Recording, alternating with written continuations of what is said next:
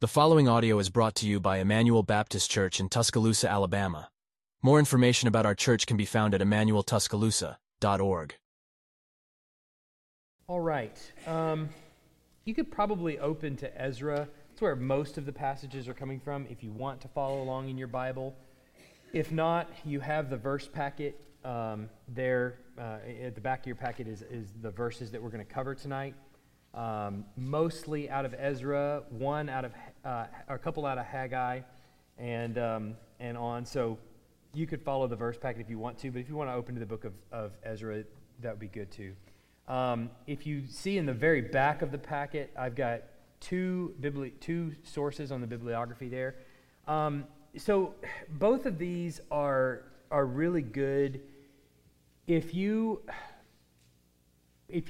like history. For one, these would be a history book essentially to keep. Shannon's got one in her one copy with her. You can hold it up if you want to. Hold it up. That's not the cover I've got, but that's one of them right there. Turn it around the other way so people can see it. The one that I've got highlighted in the bibliography is where the vast majority of this stuff came from. It's called Kingdom of Priests, and it was written by a DTS professor named Eugene Merrill.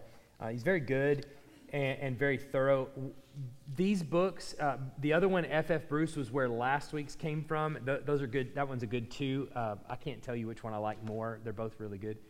But the reason I like some of those is they're Old Testament history, but what I find them really helpful for is if you're reading through the Old Testament, maybe you're in some, who knows what book in the Old Testament, and it's sometimes not making sense to you, you can go to the back of one of those books, and they've got the scripture index back there, and you can find your passage, and when you flip to that page in Merrill's book or in F.F. Bruce's book, you will find him describing the historical setting that passage occurs in, and what's going on in the broader landscape. And some of it is you probably don't care about. You know, what's going on with the Hittites is probably not first on your list of things that you care about. But sometimes it can give you a little bit better understanding of why that passage is written that way or what's going on, that it gives you just a little bit more insight. It's kind of like a commentary / history book at the same time. So if you like that kind of thing, if you're like into World War II or something like that, those kind of books may be really helpful for you when you read. Sometimes they give a lay of the land, geography and that kind of stuff too that can be helpful. So those books are really good. And another that I would recommend, and I don't have a bibliography for right now, is a good like a Bible encyclopedia. And these are all things that they're going to cost a little bit of money to get, but those encyclopedias of the Bible can be really helpful because you stumble across these names that you've never heard of, cities you've never heard of, places you've never heard of, whatever.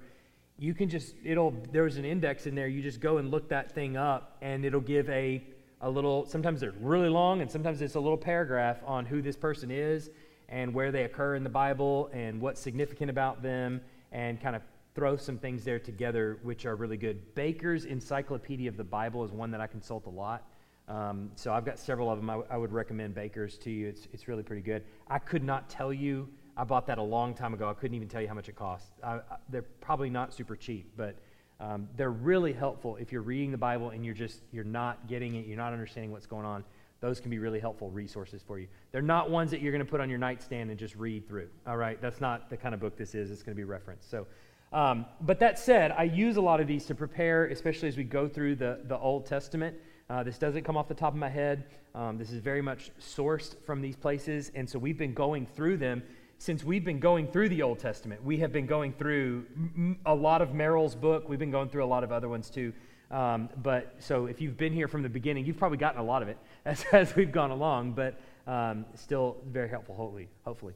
So as we look at what we've been talking about over the last couple of weeks now, remember, we've been seeing that the children of Israel have gone into exile, and we left them a long time ago in exile in Babylon, and then we started revisiting them a couple of weeks ago where we saw Ezekiel has this vision of a temple. The temple was destroyed by Babylon, and the children of Israel were taken out into captivity, but then Ezekiel, who is in captivity and is a prophet, gets a vision of a rebuilt temple.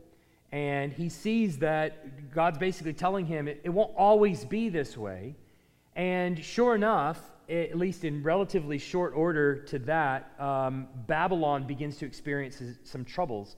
And one of those troubles comes when the Median army and the Persian army meet each other on the battlefield. Up to that point, Babylon had been allies with Persia because Media was growing in the distance and was kind of posing a threat. And so Babylon formed a temporary alliance with Persia, and they found out just how temporary that alliance was when Persia went in and defeated Media. And Cyrus, who was the king of Persia at the time and leading a much smaller nation and a much smaller army, went up against Media and beat them, defeated them so soundly that he became king of both Media and Persia. So that instead of conquering Media, he united the empires, and he left the Median Empire to be really free. They actually enjoyed equal rights to the Persians. So this was not, they didn't become slaves or anything like that. He was very much a diplomat.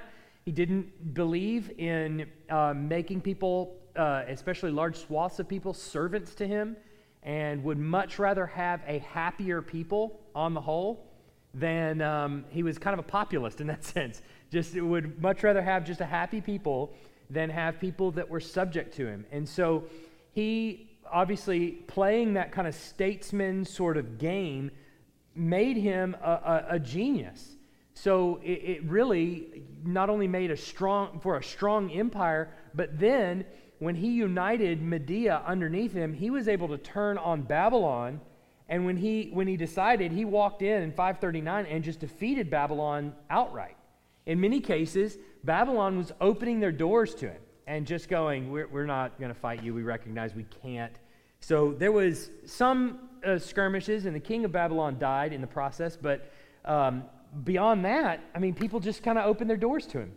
And so when he got in there, because of his statesmanship and the ways that he even thought about ruling people, the slaves that Babylon had made over the years were of really no interest to him. Again, he would much rather have a happy people than people who were held there against their will, because that just, to him, meant, well, that was just an uprising waiting to happen. And so he just decided, whatever, just dispatch with all of these people that were held captive. And he did that along the way. So when he came into Babylon, and it just, as luck would have it, coincided with Jeremiah's prophecy of when the Jews would be released from captivity. Cyrus happened to, wouldn't you know, about that same time walk in and defeat Babylon, and then look to the Jewish slaves and go, you guys are of no interest to me. Not only does he release them from Babylon, but he actually pays them to go and issues an edict that says, I not only want you to go, but I want you to build a temple to Yahweh. Because the way Cyrus figures, as the diplomat who kind of plays all gods, essentially, it's always a safe bet in his mind to have every god in your favor. I don't know which one's the right one, but let's just throw money at all of them and hope one of them is right, is kind of his way of thinking. So you can see why he says, look, in the name of the Lord, in the name of Yahweh, go and build a temple to Yahweh and tell him Cyrus sent you, is kind of the idea along the way, And so they do. So, but what's going to happen, though, is they get back here, and remember, they come back to town with not tons of people in tow, certainly not all the ones that they left with. And you got to remember, a lot of these people grew up in Babylonian captivity, and some of them, especially the best and the brightest, they don't know any different than this. I mean, even Daniel and some of his friends were the best and the brightest at the time they were taken, and they're very young, when they were taken. So I would bet, if we don't get an age, but they're young men, so probably 12, 13, 14 maybe, they're leaving. And so if you grow up for 50 years or however long you're in captivity from the time you're a teenager, you just really don't know much different, And so most of them wanted to stay. This was the life they knew. It was prosperity there. And then you're asking them to move out onto the frontier where there is nothing but destruction. And there's just not a lot of appeal to do that. And so we're going to find that it's just not as easy as they maybe hoped it would be or thought it would be for many reasons. So in the 7th month, under the leadership of Joshua the priest and Zerubbabel the king, the newly returned Jewish exiles built an altar on the ruins of the old one on the Temple Mount, and they celebrated the Feast of Tabernacles for the first time since the exile. So let's look at Ezra chapter 3, verses 1 to 5, and we can see where that happens. When the 7th month came and the children of Israel were in the towns, the people gathered as one man to Jerusalem. Then arose Jeshua, the son of Jozadak, with his fellow priests, and Zerubbabel, the son of Shealtiel, with his kinsmen. And they built the altar of the God of Israel to offer burnt offerings on it, as it is written in the law of Moses, the man of God. They set the altar in its place, for fear was on them because of the peoples of the lands. And they offered burnt offerings on it to the Lord, burnt offerings morning and evening. And they kept the Feast of Booths, as it is written, and offered the daily burnt offerings by number according to the rule, as each day required. And after that, the regular burnt offerings, the offerings at the new moon, and at all the appointed feast of the Lord, and the offerings of everyone who made a free will offering to the Lord. So, as Solomon had before, remember when Solomon first built the temple, he collected all these building materials from Tyre, especially. I think Hiram, king of Tyre, sent him tons of building materials. Sidon, he collected a lot of cedar and various other things. Again, the people reached out similarly to start construction on the house of the Lord. They laid the foundations. There it says in the 2nd month of the following year, which would have been about 536.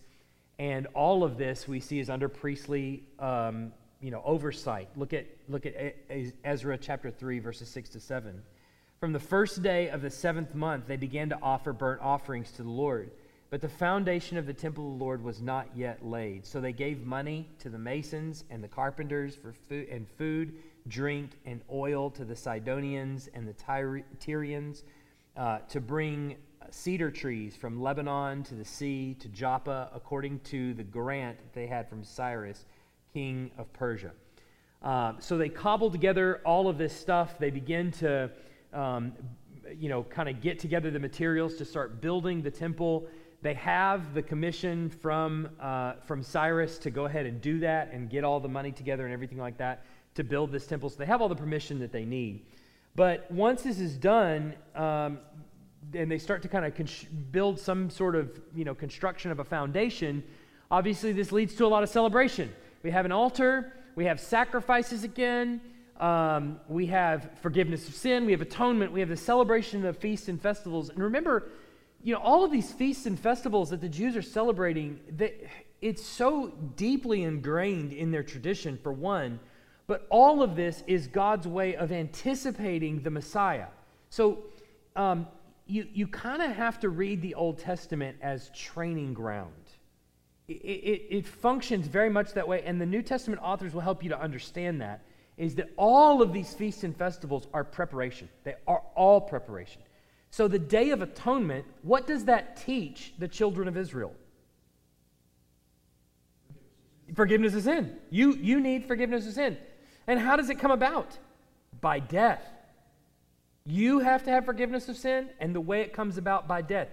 Well, what about that sacrifice helps me to learn that? Well, it's young, it's perfect. In every way, it's spotless. It's a spotless lamb that has to be slain, and on, right? All of these, and then what about the Passover? What does that tell? What does that help them understand? Well, the original celebration is the blood on the doorpost, and the angel of death is passing over. God is not judging them. His judgment is passing over them because of the blood of the lamb on the doorpost. So the Feast of Tabernacles, the Feast of Booths, which is what they're celebrating here. There is a tradition that begins to develop over time where the Feast of Booths is them going out into the wilderness and actually their journey. As God prepares for them this journey, He also supplies their need along the way. And so the Jews will celebrate this festival of booths where they actually prepare booths and they live in them, tents, as it were. and as they kind of model the journey through the wilderness. Well, by the time Jesus comes on the scene, they're actually understanding that this journey that's being prepared for them is God supplying their needs with living water. He is giving to them water in the wilderness. And so they develop this tradition of going down to the pool of Siloam and taking water out of the pool and pouring it on the altar. When Jesus comes onto the scene in John chapter 7, it's the Festival of Booths, and John tells us it's the Festival of Booths.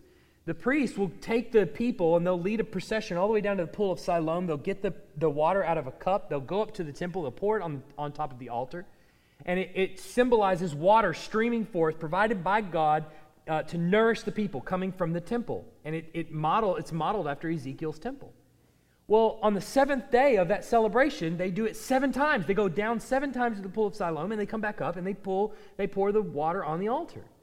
And John tells us Jesus waits till that day, and as they're pouring the water on the altar, he says, if anyone would come to me, out of their heart would flow streams of living water. Right? So he's telling them, the Festival of Booths, this whole thing that y'all are doing, it's preparing you for me. That's what it's leading you to. So everything in the Old Testament is one big training ground. So when the people get back together, they're understanding that this is something God has given them, not simply just, here, you need to obey this, but this is what you need to be trained by. This is what you need to be understand and taught by. So it's very important that they get together and they begin celebrating these things over and again. So they celebrate, obviously, the fact that they have established the offerings again, that they've been able to celebrate the Feast of Booths and things like that, and they've begun putting these things together. And when they do so, they recite some of what the hymn that David had composed on the occasion where he brought the Ark of the Covenant into the tabernacle on Mount Zion. So we saw him do that in Samuel, but there is a related passage in Chronicles where he writes a hymn of celebration about this. So let's read that in Ezra 3, 10 to 11. And when the builders laid the foundation of the temple of the Lord, the priests in their vestments came forward with trumpets, and the Levites, the sons of Asaph, with cymbals, to praise the Lord according to the directions of David, king of Israel. And they sang responsively, praising and giving thanks to the Lord, quote, for he is good, for his steadfast love endures forever toward Israel. And all the people shouted with a great shout when they praised the Lord, because the foundation of the house of the Lord was laid. And then this is in Chronicles, this is the citation of part of David's psalm that they had quoted, oh, give thanks to the Lord, for he is good, for his steadfast love endures forever.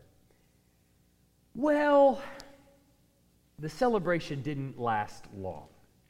Remember, there's some young bucks, probably some traditionalists, come from traditional families, conservative families maybe, who taught them growing up, these are the ways of the Lord, this is what we do as Jewish people and things like that. And when it came time to move back to Israel, they said, yes, let's do it, we're following after the Lord. And so they went, they lay this foundation, and they're celebrating. Hey, we got it laid. But there's also some older people who remember what it used to be like. And they're there too. So they see the foundations laid of this new temple, and they see that the foundations of this new temple paled by comparison with that of Solomon's original temple. And so they begin to cry like big babies over what it used to be like and what it looks like now. Look at Ezra chapter 3, verses 12 to 13. But many of the priests and Levites and heads of fathers' houses, old men who had seen the first house, wept with a loud voice when they saw the foundation of this house being laid, though many shouted aloud for joy, so that the people could not distinguish the sound of the joyful shout from the sound of the people's weeping. For the people shouted with a great shout, and the sound was heard far away. I think this should put the death nail in nostalgia. This is one of the downfalls of nostalgia. Is maybe, I'm sure Solomon's temple was impressive, and I'm sure the foundation that they just laid was not that impressive. But nostalgia can be really deadly because what they're failing to realize is that God has saved them from exile. And the temple has been destroyed, yes, but he's brought them back to the land. And it's that memory of what things used to be like that produces the lament. What's kind of sad here is that it's not the sin that led them to exile and the destruction of the temple that leads them to the lament, but the actual sin of what it used to be like. So that's a huge, obviously, issue for them, and one they're probably not going to get over very quickly. We see that they don't get over. But this is where I think the story takes a turn. So up to this point, that everything has been, okay, maybe it doesn't look like Solomon's temple, but everything has been going more or less right up to this point. They have been released by Cyrus. Fantastic. They have had all their stuff returned that the Babylonians took. They've been given money and supplies, everything that they need to make the journey back. They've begun building and they've laid the foundation. And yes, it doesn't look like Solomon's temple, but they're making progress. And remember, we're like 536 when they lay the foundations. They're released in like 538-ish, somewhere around there, 538 or 537. And so they're 2 years in at most, considering the journey and all that kind of stuff, and they've already got a foundation laid.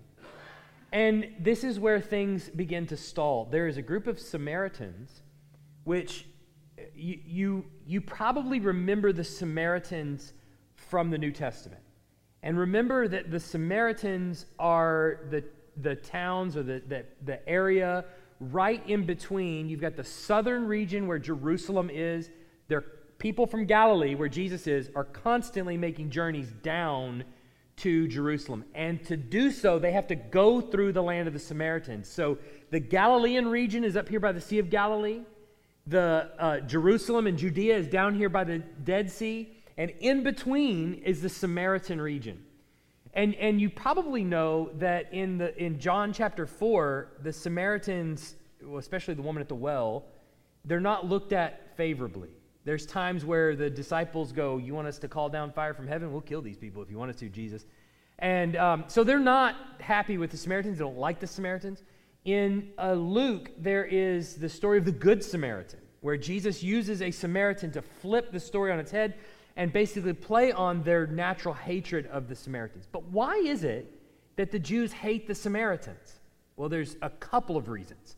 One big reason is that when the first exile happened, remember 722 BC, Assyria comes in and takes the northern kingdom out, and when they do, he takes some of them into captivity, the best and the brightest. He leaves the kind of riffraff behind. And then he takes people from Assyria and from other regions and places them in the northern region to intermarry and essentially have children with the leftover Jews that are in that region. So the Samaritans become something of a mixed race. And as such, they also developed a pagan-ish religion. It kind of looked like Judaism. It sort of had a flavor of Judaism. They kind of held on to something similar of the Bible, though they only read the first 5 books of the Old Testament. But it was pagan in every other respect. So essentially for a Jew in the first century, they're looking at the Samaritans as people who were compromisers. You not only didn't go into exile with everybody else, but you also married the people that took your brothers captive. And then you perverted the religion of our God to be something completely different. Okay. So the Samaritans approach the Jews. They see this temple being built, and they approach the Jewish people in Ezra's day, and they say, hey, we'll help. We'd be glad to. Look at what happens. 4:1-2. Now, when the adversaries, you can tell how well this is going to go by how they're introduced. When the adversaries of Judah and Benjamin heard that the returned exiles were building a temple to the Lord, the God of Israel, they approached Zerubbabel and the heads of fathers' houses and said to them, "Let us build with you, for we worship your God as you do, and we have been sacrificing to him ever since the days of Esarhaddon, the king of Assyria, who brought us here." So, their fathers, essentially, that they intermarried with.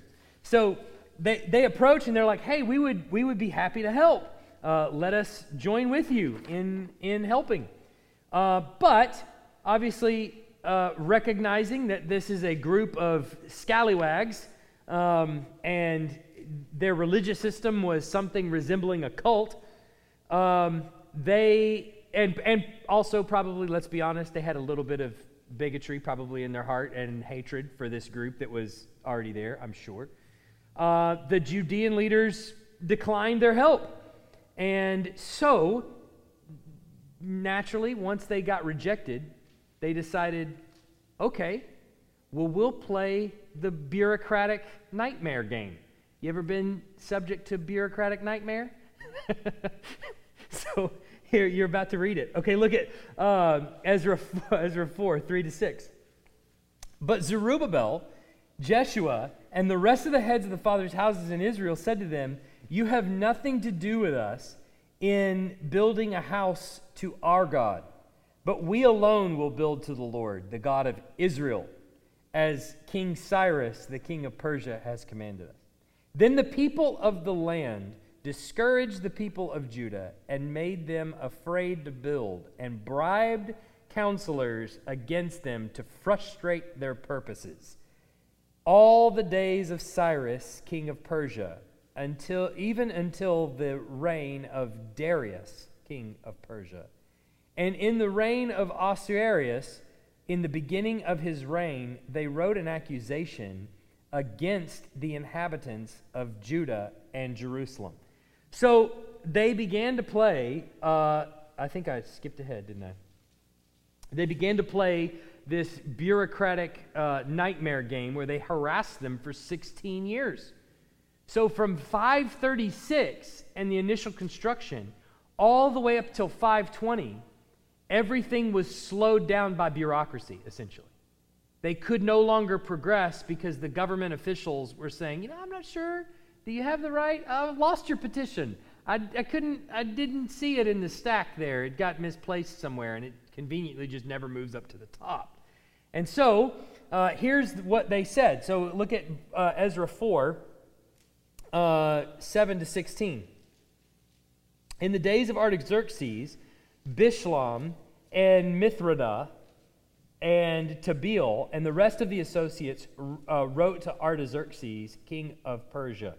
The letter was written in Aramaic and translated. Rehum, the commander of Shimshai, the scribe, wrote a letter against Jerusalem to Artaxerxes, the king, as follows. Rehum, the commander of Shimshai, the scribe, and the rest of the associates, the judges, the governors, the officials, the Persians, the men of Erech, the Babylonians, the men of Susa, that is, the Elamites, and the rest of the nations, whom the great and noble Osnappar deported and settled in the cities of Samaria and the rest of the province of the Babylonian, or beyond the river. This is a copy of the letter they sent to Artaxerxes the king. Your servants, the men of the province beyond the river, send greeting. And now be it known to the king that the Jews who came up from you to us have gone to Jerusalem. They are rebuilding that rebellious and wicked city. They are finishing the walls and repairing the foundations. Now, be it known to the king that if this city is rebuilt and the walls finished, they will not pay tribute, custom, or toll, and the royal revenue will be impaired. Now, because we eat the salt of the palace, and it is not fitting for us to witness the king's dishonor, therefore we send and inform the king, in order that search may be made in the book of the records of your fathers. You will find in the book of the records and learn that this city is a rebellious city, hurtful to kings and provinces, and that sedition was stirred up in it from old. That was why this city was laid waste. We make known to the king that if this city is rebuilt and its walls finished, you will have no possession in the province beyond the river. Doesn't that just sound like a goody two-shoes and an Agatha Kravitz looking out the window and going, did you see what she was wearing? So I mean, it just reads that way. It's there's comedy in the Bible. All right. One thing leads to another. 16 years of bureaucracy pass by, of letter writing like this, and just campaigns to, prolong the people. And around the time, finally, as it's getting to the end, the prophet Haggai began to urge the people to put aside their own selfish interest and undertake the work of the temple without further ado. So what you have to understand, too, is it's not really the bureaucracy. It's not 16 years of bureaucracy. It's a small part of bureaucracy until it leads to people just getting complacent and going, what's the use? Right? And throwing up your hands, and we can't do anything about this. So then, after a while, they just sort of drop it, and lacking the motivation to actually make progress, and looking at this measly little foundation and this kind of piddling little thing that they've got going, and hey, we're still able to do sacrifices, and hey, we're still able to do this and that.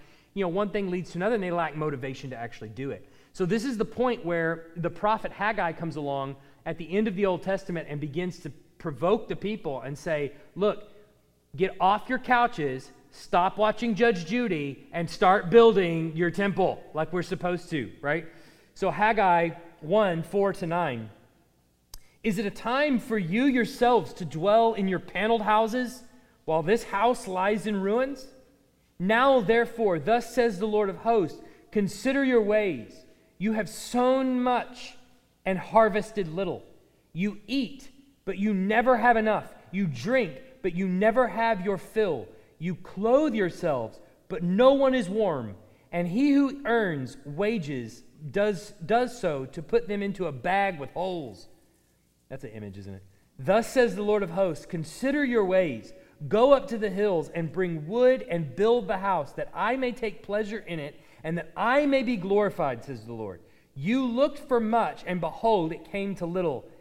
And when you brought it home, I blew it away. Why, declares the Lord of hosts? Because of my house that lies in ruins, while each of you busies himself with his own house. So, pretty daunting little critique there of the people. They took care of their own houses, and after the bureaucracy of the year or so, they started just saying, well, let's just build our own homes and let's take care of ourselves. And the Lord is like, I'll tear it down again if you don't get to work. So they kind of have their impetus to keep going. So as a result of Haggai's, as a result of Haggai's prodding about this time, the Jews start to get to work. And so when they start to get to work, here comes the bureaucracy again. The Samaritans haven't forgotten the fact that they were spurned some time ago. And so they appeal to a man named Tattenai, the governor of basically the whole region of the Euphrates, who's operating on behalf of Persia and the Medo-Persians. And their hope is again to stall the work. And so Tattenai is sort of the chief bureaucrat and middle management, and he comes in and he looks over the area and with all of the rest of his bureaucrats, and he kind of asks some questions of the elders, and he thinks to himself, I'm not so sure about this. And of course, his palms have probably also been greased, so to speak, by some of the Samaritans, and kind of been, poked in that direction. And so he composes a letter back to Darius, who is the king of the Medo-Persian Empire at the time. Remember, he's the one that put Daniel in the lion's den. Okay, same Darius. And he questioned whether or not it was legal for these Jews to begin building in this territory. And so he writes this. We have the recording of this. Look, Ezra 5:17.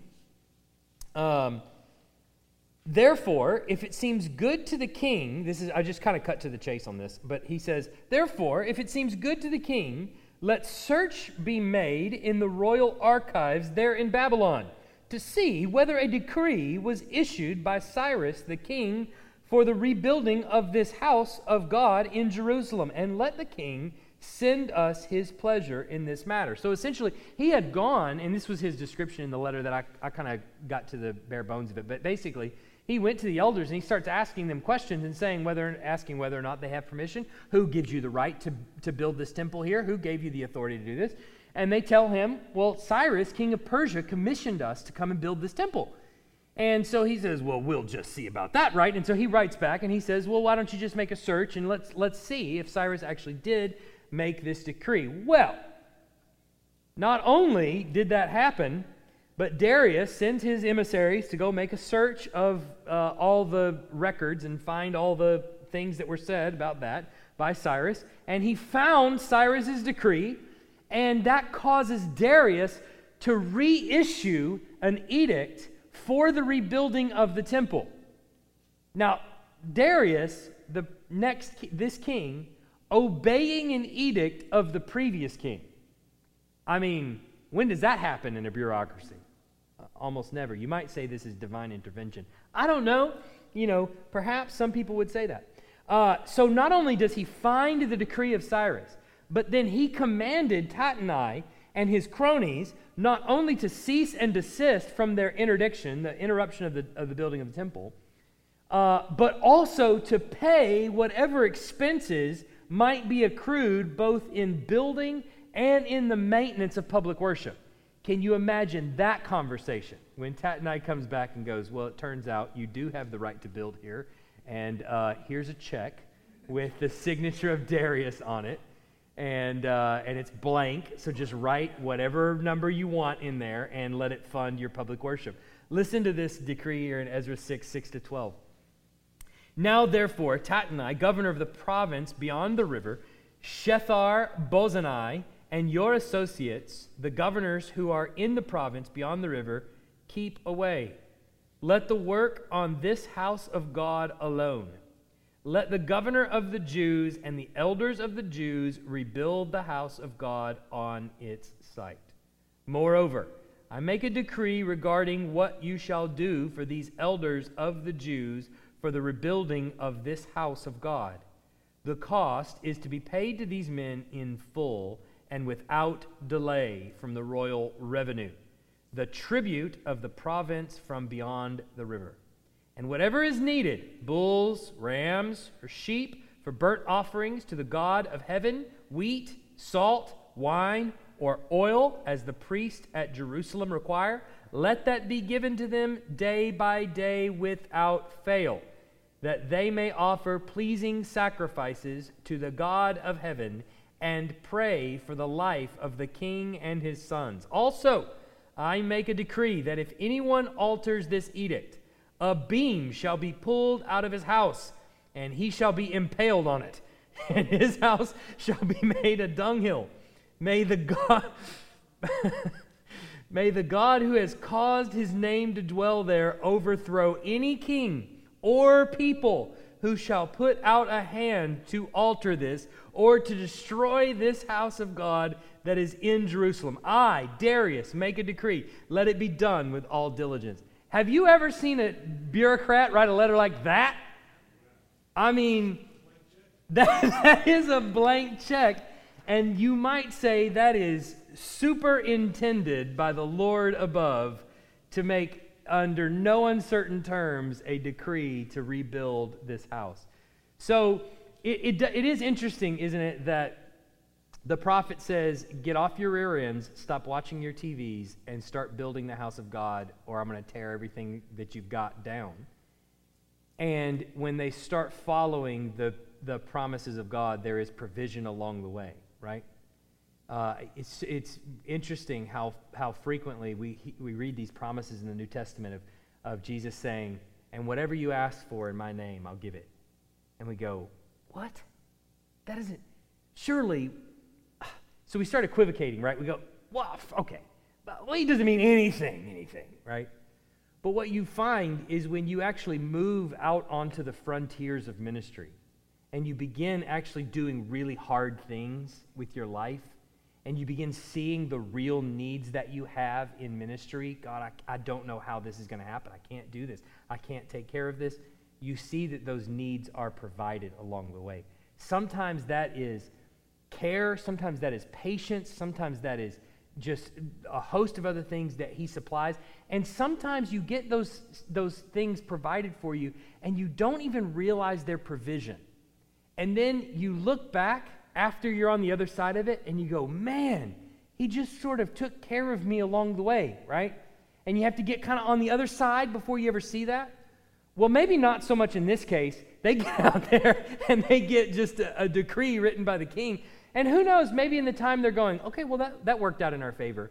And maybe it wasn't until later, I don't know, that they look back and they go, no, that was the hand of God actually writing that letter on our behalf. I don't know, but you tend to find that, and I think they're seeing that even now, and I think we should also see that.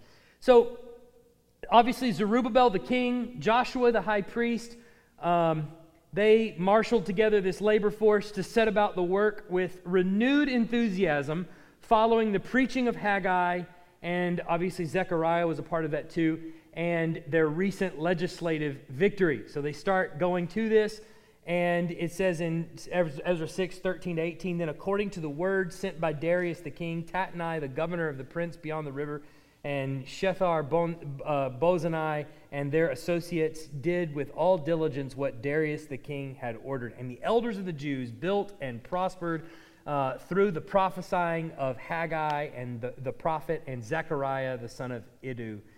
And they finished their building by decree of the God of Israel and by decree of Cyrus and Darius and Artaxerxes, king of Persia. And this house was finished on the 3rd day of the month of Adar, in the 6th year of the reign of Darius the king. And the people of Israel, the priests, the Levites, and the rest of the returned exiles celebrated the dedication of the house of God with joy.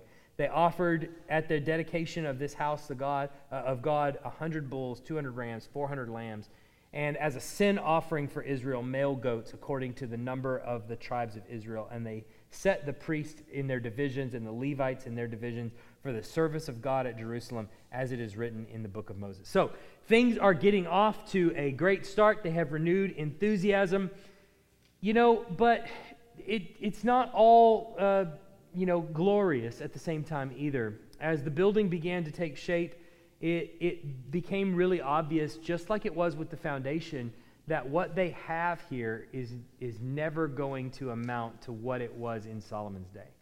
If you go back to 1 Kings chapter 6 all the way to chapter 9, you're going to see Solomon rebuilding the temple, dedicating the temple, just the impressive nature of the temple, laden with gold, all kinds of designs on the inside to look and mimic the Garden of Eden. So much of it was so impressive. And here they've got this building that the foundation is not even as impressive as Solomon's at all. It is a temple. It is the second temple, Jerusalem, but it is certainly not anything to write home about. Not only that, it's not laden with gold and things like that like Solomon's temple was.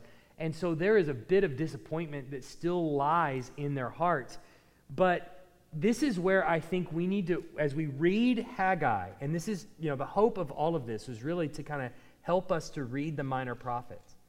You have to remember where Haggai is situated. He's getting them to build the temple. He's encouraging them to build the temple after 16 years of layoff. But when they get disappointed by it, what they're disappointed by is what? Its appearance, right? What they're not disappointed by is that the glory of the Lord is not there. Think about that for just a second. When Moses builds the tabernacle and finishes it at the end of Exodus, what happens? The glory of the Lord fills the tabernacle and they can't even go in. Enter the book of Leviticus to lay out the laws in order for the high priest to enter in. When Solomon finishes the temple, what happens? You may not remember, but it's the same thing that happened in the tabernacle. The glory of the Lord fills the temple, and they begin the sacrificing in order for the high priest to actually enter in. Here, the people build the second temple, and they're crying about what it looks like. What they're not crying about is, wait a second, what happened to the glory of the Lord? When Ezekiel gets a vision of the destroyed temple in Ezekiel chapter 10, go back and read it. Obviously there's a lot of apocalyptic imagery in it and things like that. There'll be things that you kind of go, I don't understand that at all. That's fine. But if you read it, what you'll see is the glory of the Lord packs up from the temple and leaves. He gets out of Dodge. You know where he goes? Remember? He goes east of the temple, on the mountain just east of the temple. You remember what that mountain's called? The mount called Olivet. Okay? The glory of the Lord packs up and leaves and stands out east of the temple. That's where Ezekiel begins to understand why the temple was destroyed, is because these people are unfaithful to God. So their destruction of their temple is necessary, right? So here's what Haggai helps them understand. Haggai chapter 2, verses 6 to 9. For thus says the Lord of hosts, yet once more in a little while I will shake the heavens and the earth and the sea and the dry land, and I will shake all the nations, so that the treasures of all nations shall come in. And I will fill this house with glory, says the Lord of hosts. The silver is mine, and the gold is mine, declares the Lord of hosts. The latter glory of this house shall be greater than the former, says the Lord of hosts. And in this place I will give peace, declares the Lord of hosts. Okay, so what is the promise here? Well, the promise is that it will not always be this way. You're crying about what it looks like. You're not even thinking about the glory that's not filling the temple. But I'm going to tell you one day I'm going to shake the heavens and the earth, and I'm going to fill this place with my glory. So much so that the nations will stream to it. They will give pay to it. We're going to see this weekend in the sermon this weekend out of 2 Samuel chapter 8. The people paying tribute to David as he conquers. The Gentiles paying tribute. So God is saying, look, there will be a day when all of the nations, the Gentiles, are paying tribute to this place because my glory is here, right? Okay, let's keep going. So he says, though the temple will be rebuilt, it is clear that the fulfillment of the word of the Lord through Haggai wouldn't find fulfillment until his glory appeared to shake the heavens and the earth and overthrow the strength of the kingdoms of the nations. Now, hold on to that thought. So he says, one day I'm going to fill this place. I'm going to shake the heavens and the earth. I'm going to fill this place with my glory, and all of the nations will bring their treasures here. Okay? Listen to what Haggai then goes on to say in verse 20 to 23, when this would come about. Pay very close attention. The word of the Lord, this is Haggai 2, 20 to 23. The word of the Lord came a second time to Haggai on the 24th day of the month. Speak to Zerubbabel, governor of Judah, saying, I am about to shake the heavens and the earth. It's coming. And to overthrow the throne of kingdoms. I am about to destroy the strength of the kingdoms of the nations and overthrow the chariots and their riders, and the horses and their riders shall go down, every one by the sword of his brother. On that day, declares the Lord of hosts, I will take you, O Zerubbabel, my servant, the son of Shealtiel, declares the Lord, and make you like a signet ring, for I have chosen you, declares the Lord of hosts. What is he promising to Zerubbabel? Now, Zerubbabel, spoiler alert, is going to die before this is ever fulfilled. Is he promising to Zerubbabel that Zerubbabel is going to be the one to see this happen? Obviously not. What he's promising is to reinstall David's line on the throne. And he's going to make his line, the king, like a signet ring. Why would he be like a signet ring of God? What is a signet ring? It's authority. So you're going to have your line as king. I'm going to install when I shake the heavens and fill this place with my glory. And I'm going to make your line, you king, like a signet ring, meaning I'm going to give you authority and dominion over everything. And whatever I say, you're going to do, and whatever you do is the rule of the land. That's what's going to happen. That's what he's promising to Zerubbabel. Okay? And what is going to happen as a result of that? What does he say? What is going to happen? What is it? As a result of Zerubbabel becoming his authority, what's going to happen to the nations? They're going to be overthrown. All the crowns are going to be taken away, right? When I install the king, my king, from David's line, on the throne, all the authority of the nations is going to be stripped away. So here's what happens in the New Testament, and this is why Matthew 23 is incredibly important. Matthew 23, do you remember what happens in Matthew 23? Matthew 23, Jesus has gone to Jerusalem, and he's gone to the temple. And he's standing there in the temple, and everything, this is 23 and 24, everything looks impressive. It's the second temple, which we haven't gotten to yet, when the Rome builds it to its prestige again. And so he walks out, and he says, the disciples say, look at this place. Jesus has just gone to Jerusalem and said, this whole thing is going to be overthrown. And the disciples go, are you kidding me? Look at this place. It's so impressive. Look at the bricks. They're taller than a man. And Jesus says every single one of these stones is going to be turned asunder. It's going to be laid to the ground. In the previous chapter in 23, Jesus had pronounced woe on the city. And where was he standing when he did this? On the Mount of Olives.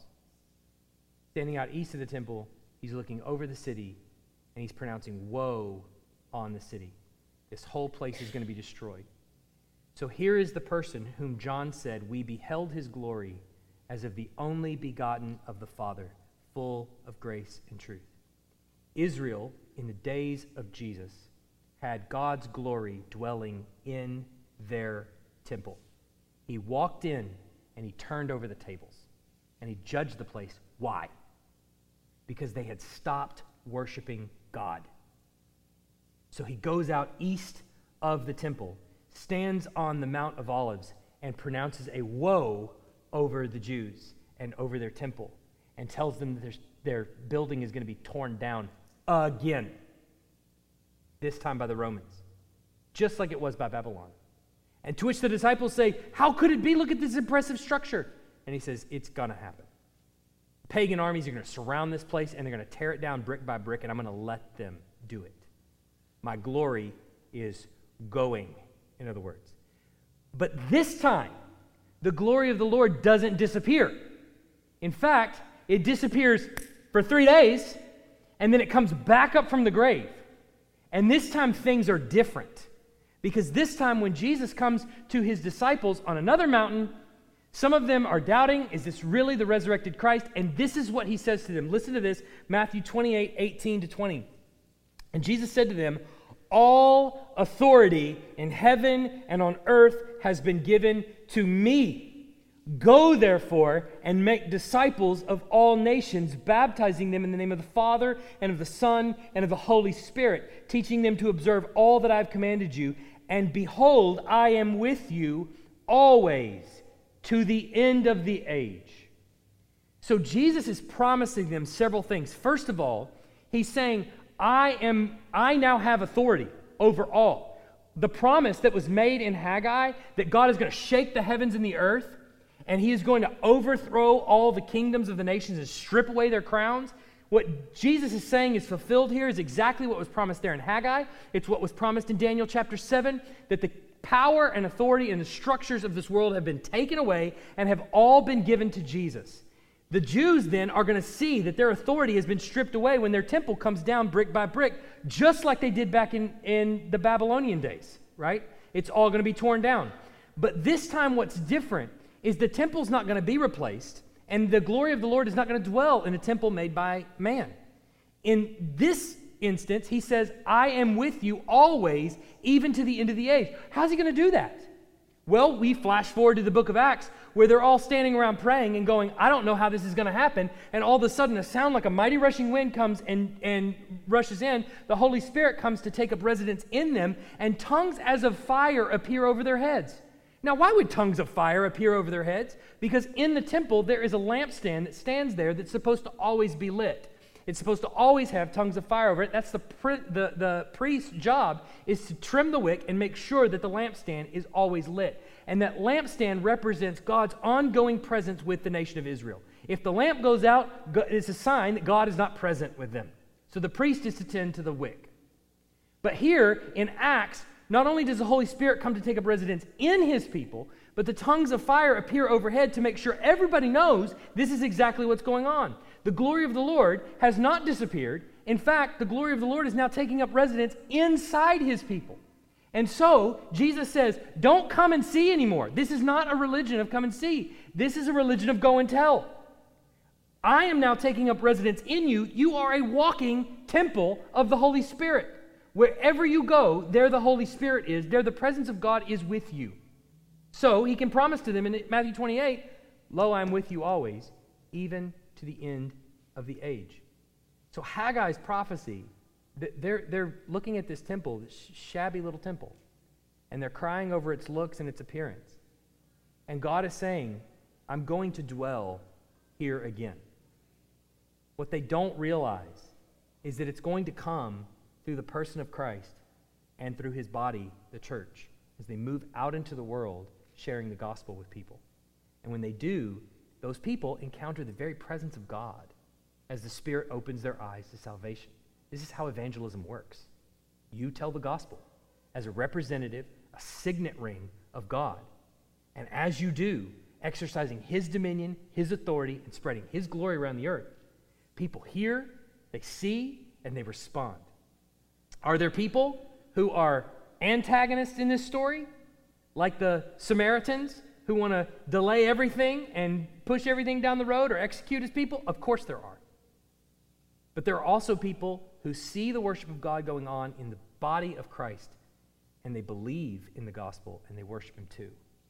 So our job now is, as representatives of God, to go out and to share the gospel and preach as a fulfillment even of the minor prophets. You see what's happening here in the bridge of the Old Testament? Look, all the prophets can be read this way. The whole Bible, if you're not reading the Old Testament and getting to how this relates to Jesus, you're not reading it right. You've stopped too short. All of it is going to come back to its fulfillment in Christ, and then ultimately what that actually means for his church body. Yes? You tracking so far? Questions?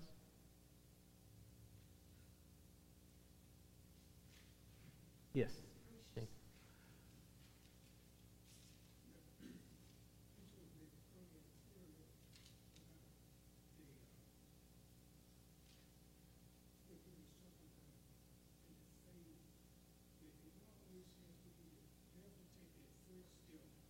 Yeah.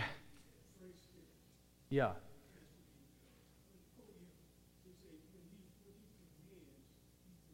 Yeah. Yeah. Yeah. What he commands, he provides. Yeah. It is necessary to that is faith. Is actually doing it, right? So there is the promise, I will be with you always, and there is the promise, his mercies are made new every morning. And there are other millions of promises just like this, right, that you'll find throughout the Bible. But you won't see that those are true. They will be true whether you sit on your couch or not. But you won't know that they're true until you actually go, right? Then you will see just how new his mercies are every morning, right?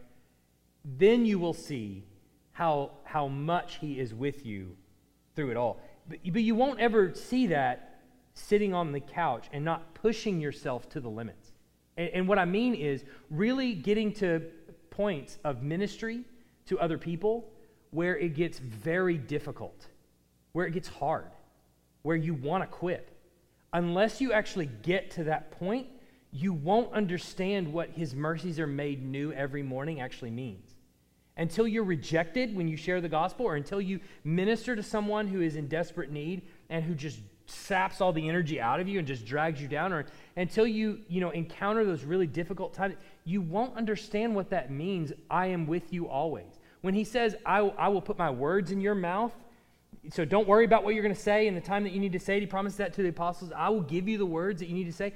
You won't. How could you ever experience that, the fulfillment of that promise, unless you got to a point where you had to say something, right?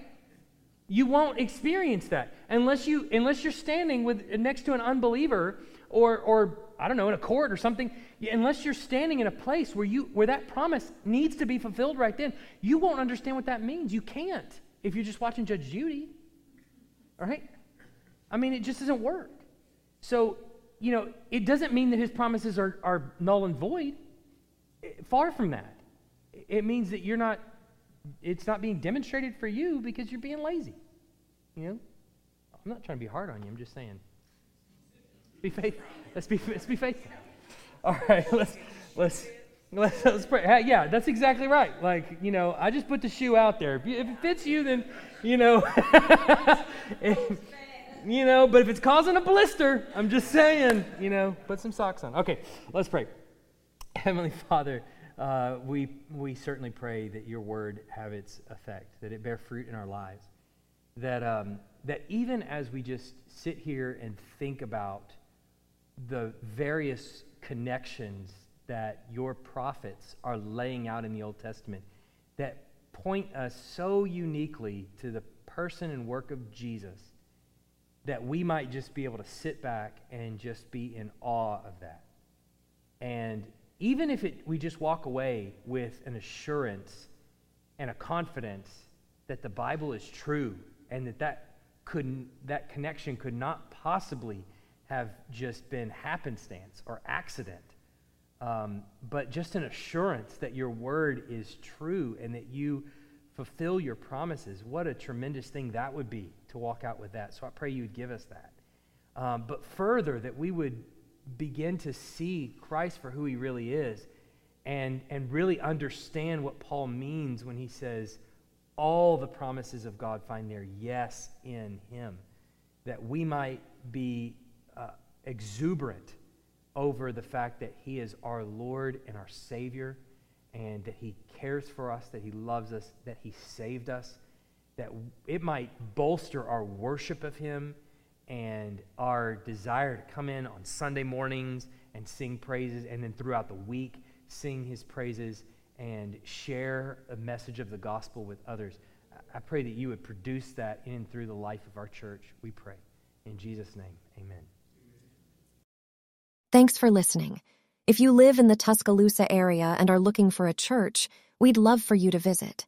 Our service times are Sunday mornings at 10:30 and Wednesday nights at 6:15.